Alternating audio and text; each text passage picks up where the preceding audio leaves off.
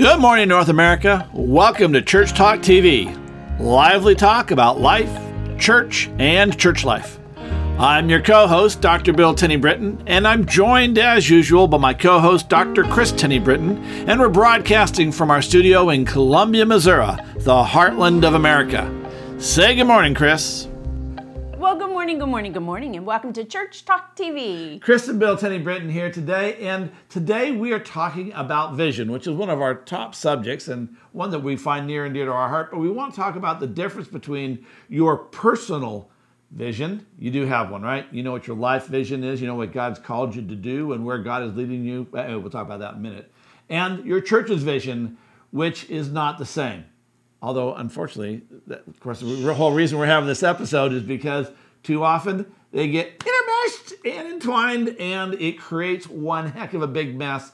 And that's what we're here to talk about today. So we want to be real clear up front. We're talking about vision, not mission. Absolutely. But just like a church has mission, again, we've talked about that so many times, we should have a mission too. Do you know what your mission statement is, or your mission, your purpose? So a mission is your purpose in life. Yeah, my purpose in life has been, and I've identified it when I was a teenager, I'm about making disciples. I mean, that is what I do on a personal level, and it has guided me professionally all the way through. Well, once I finally decided I was going to chase that vision, because I took a couple detours.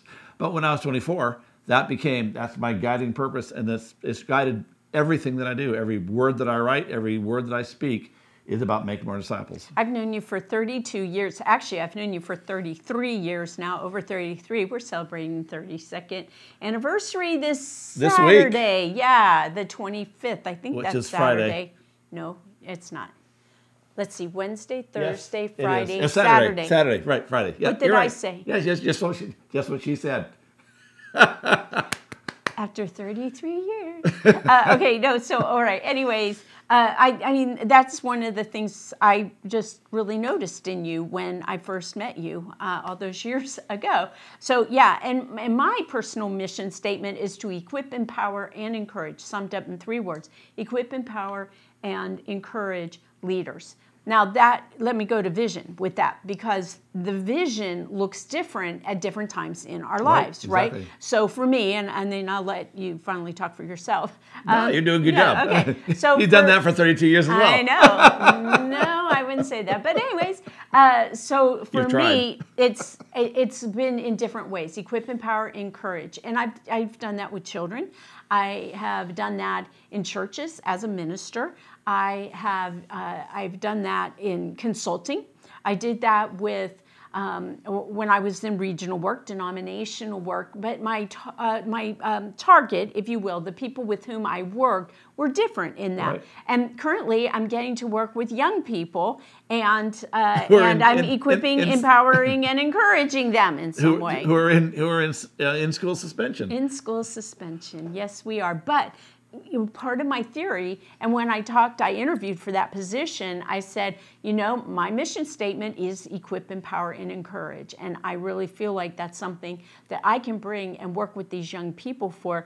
My investment is not just now, but it's to, as you all know, change the world for Jesus. So, I see it as adding to future leadership and what our world can be. That's right. And you work with some of the most difficult kids in the school. I do. Because there is hope there. You are a person of hope. I've known that from the time immemorial.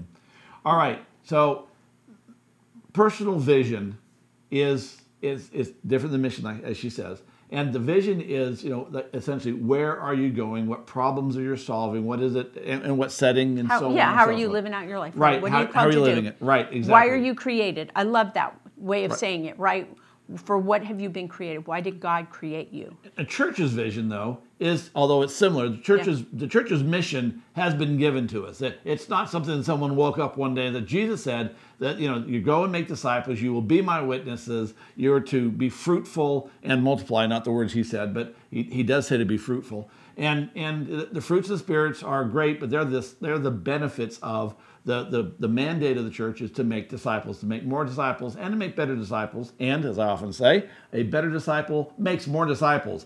that's how you can tell whether they're a better disciple or not. But I want to jump in here because really, so you've got it nailed down there as with the mission. But the vision then is how different churches at different times in their lives live out that mission. So your mission is to create disciples. How you do that is going to vary congregation to congregation, and it's also going to vary by the season, if you will, of where your congregation is in this place. And for me, the mission of Moses, given to Moses by God, was to set the Israelites free, the Hebrews actually free, to set them on this path and to let my people go, Pharaoh.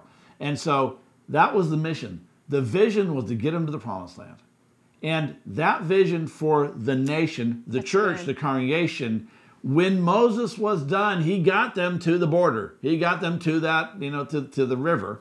And then his vision was complete. And it was handed over.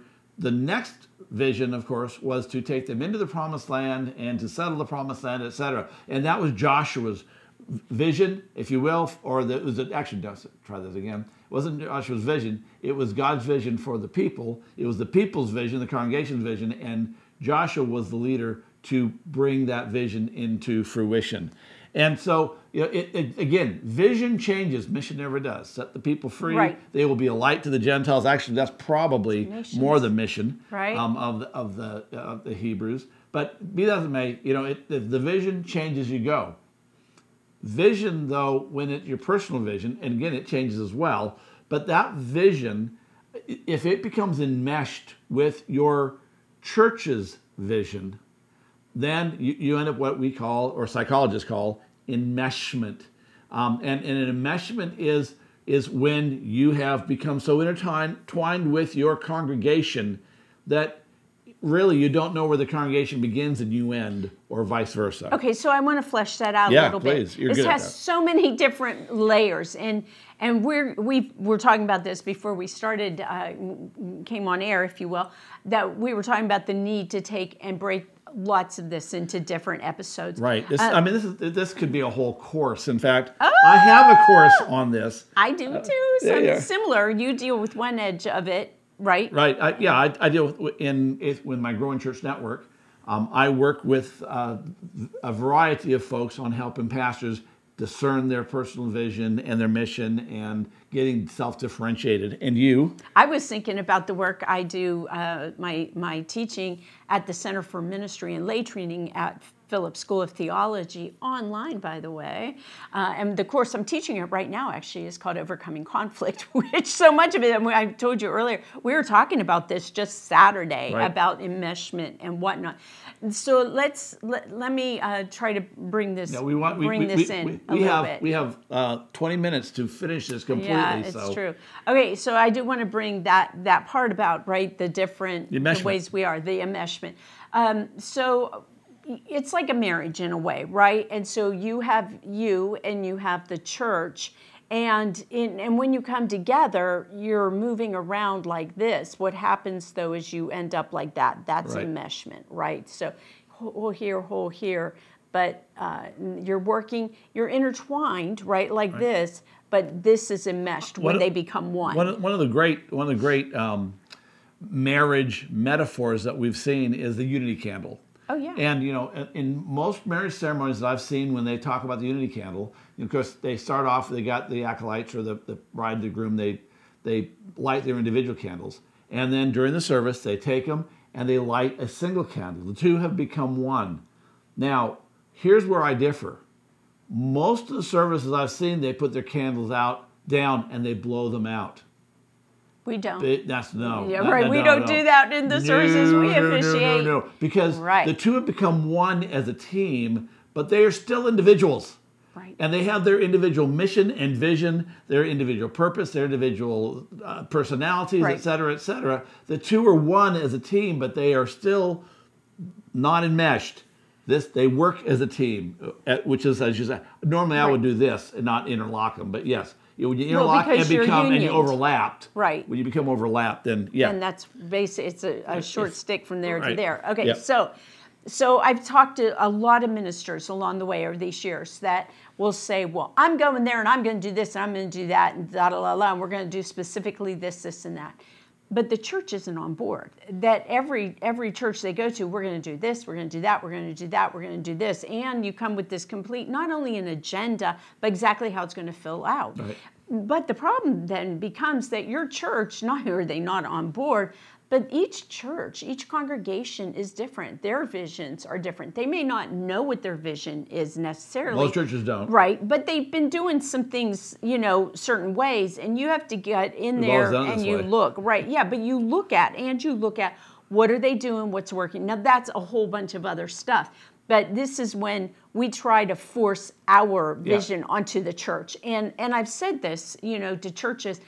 People come in or ministers will come in and all of a sudden it's like their vision has to be the church's vision, right? Then the other part of that is where the church has its vision. The pastor comes in and usually they don't have a vision in this case.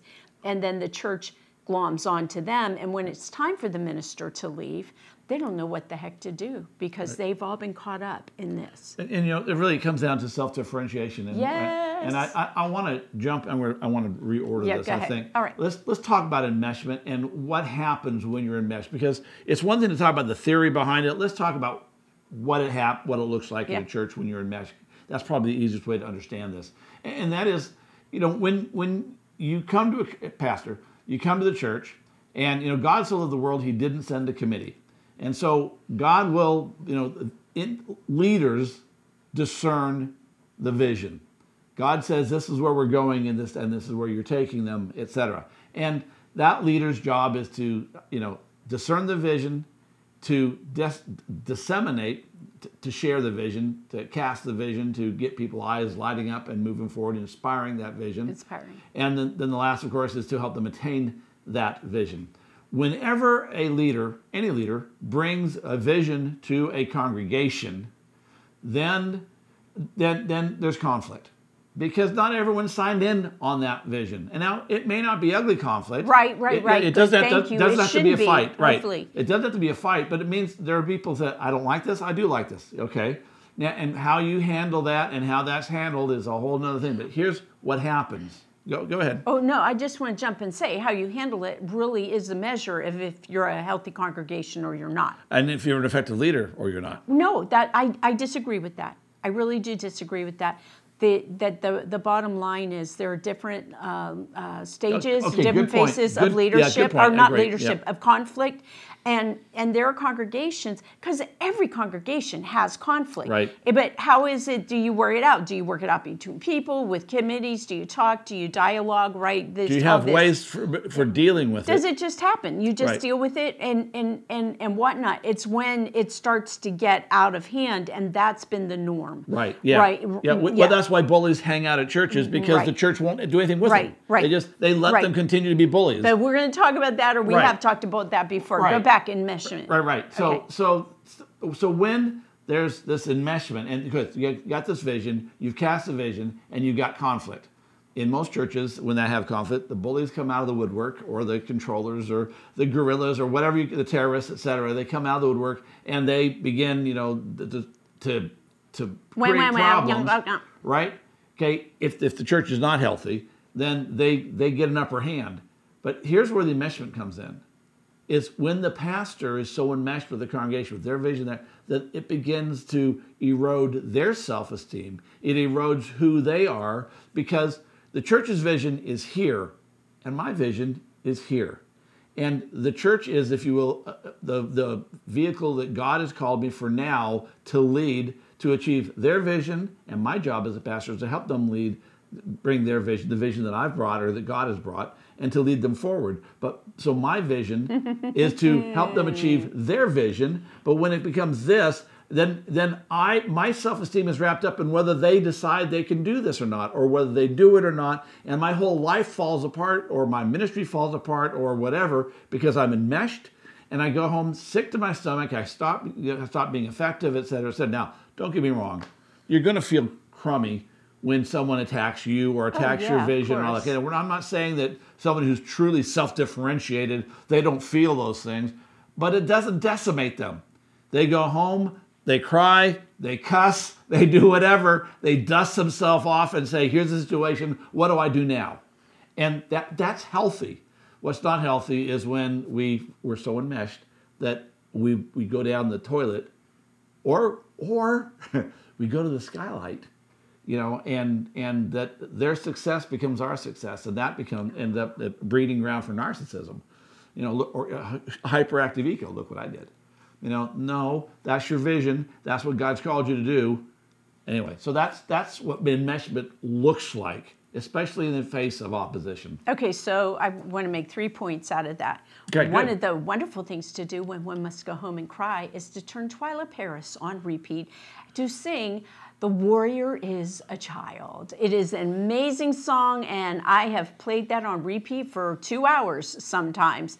It's just a wonderful song. It's very, very old. The Warrior is a Child, Twyla Paris. Those are the times that I excuse myself and go out for 2 hours. No, it's when I'm I'm driving or something from a really tough consult or something. Yep. Or, we've been in churches that have beat us up, right? Yeah, absolutely. Yeah, or we're frustrated just to tears, right? All of that. Anyways, that's one thing I wanted to say. So the other 2 parts of this that I want to point out is that you've got to be really clear about your vision so that when you interview with a church, it's not only that you share your vision, right? Because you may or may not, but you have to listen really closely. And you have to measure. Yeah, you have to measure. Is this the place for me to do this? Right. So I know in systems like the United Methodist Church and some of the others, you don't get that. You don't get that kind of input. You don't get the first right of refusal. Right. Well, you do, but only once. But only once, right? And you just need to have clarity when you're in that position, because that's the second point.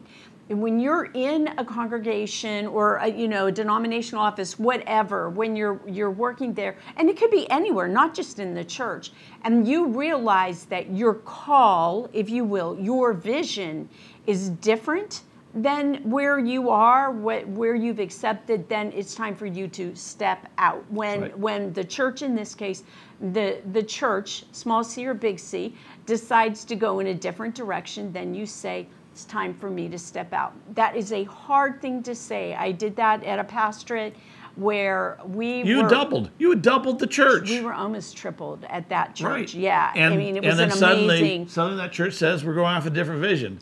Right. It was like, we're going to do this because conflict was there. It was historic. And what I realized and what I said up front was that, the church needed grief therapy and they needed conflict intervention, neither one of which I could bring, right? Because one, I too am a growth pastor. That's why I would go in, or a growth minister, growth consultant, right? So number one was that not only had their vision changed, or was in the process, or they decommitted, really, quite honestly, decommitted to the vision that we were on board with. And then the other was what they needed was from somebody else, not me. And to not sugarcoat this for y'all, when it's time for you to leave, you have to step out because somebody else has a position there. The next step is there, and you're needed somewhere else. Right, and they called a chaplain, and that church was closed. Yeah, they did close. But, Bill Easom, our mentor, business partner, dear friend, is it a calling or a career? Is it a calling or a career, right? If it's a calling, you have your vision, and is this the vehicle or not? And if this vehicle says, when you're interviewing, that's the best time to find out whether you're on board with it. But then, a lot of times let's not sugarcoat it, you get lied to. Oh yes, we want to do this. We are behind this, and they're speaking for them, but not the rest of the congregation. Yes, that happens and they're also all the speaking time. to, we like the idea of growing as opposed to the reality of growing. Right. And so when they start growing, they're going, maybe not so much. And, that's another episode too. We need to do that. Anyway, but the reality is that when it's very clear your vision is no longer their vision, or they're not the vehicle for that vision, then it is time to step out. And again, very difficult to do, but it's mandate. You have to. Pastors ask, when can I tell when it's time? Well, if their vision is going this way and your vision was in life is to do this, then it's probably time. In fact, if you're asking the question normally, it's past that time. And you need to come talk to me. Make an appointment, right? I mean, that's what I specialize in that. Yeah, is that discerning? Is it time for me to go? Is it someplace? Is it a good place for me to be? How will this work out? We can talk about that. Yeah, I am very good at that. All right. Okay, so that's what enmeshment looks like in sickness and in health, if you will. So let's talk a little bit about how do you discern, how do you come up with your personal vision? Okay. And you are an expert at this. I am. So you look at your mission statement and there, what have you enjoyed in your life? What have you not enjoyed in your life? What makes your eyes light up? What are some of your experiences? God loves to redeem experiences, positive and negative. So what have some of those experiences been? What are you really good at? And maybe not, what are you not so good at? If you've got a church history, what have you done that you feel really good about and you feel has been successful?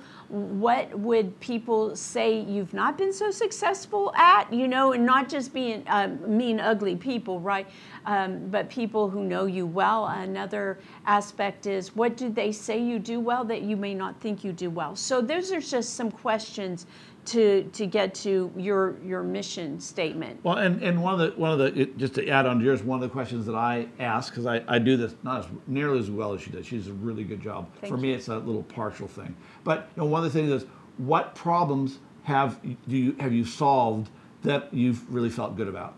That that you've seen an issue and you were able to solve that issue. That gives you a hint as to your vision. What is it? What is that process that you were successful at, and how does that steer you towards where you're trying to go? Sure. So and for me, like to talk about in terms of my vision or my mission statement, that equipping, right? I love to teach people. I like to explain things and whatnot. I learned early on I was very good at that, and then I like to empower them. And I used to say, call it something else completely, but it's like empower them. It's not that I'm going to do everything. It's like, wow. And then encourage. Love to stand back and just say, way to go. You're doing great. Give the feedback. Even from afar, I do that for people that I haven't seen in a long time, but still am able to say, give words of encouragement. Then the whole piece, and this was really hard for me because I'd go someplace and think, well, that's all that I'm supposed to, that's what I'm supposed to do. And it took me a bit to realize this is who God's calling me to serve. And so for a long time, it was, I'm called to equip, empower, and encourage church leaders or leaders in the church. And so that I saw that as congregational. But then I realized, wow, it was beyond congregation. And it was a very wise, good mentor who helped me to recognize that. And then that has, again, also has shifted now as I've gotten towards, I'd say, retirement from congregational ministry, but it's been this natural progression. So what is your mission statement? Again, that word, what has God created you to be? And then, this is the key. Mission is, why has God created you, right? What has God created you to be? And then the vision is, what is Jesus calling you to do? So you get why you've been created, and then what is it that you're supposed to be doing? Where are you?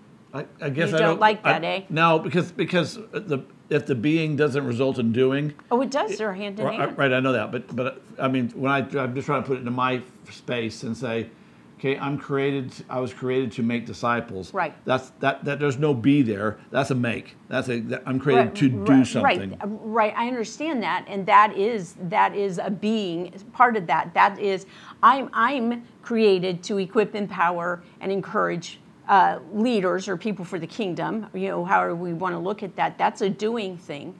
But the vision then is, where am I being called to do that no argument in this there, place but and time? I heard That's you say, what I'm saying. Well, what I heard you say was the mission is your being.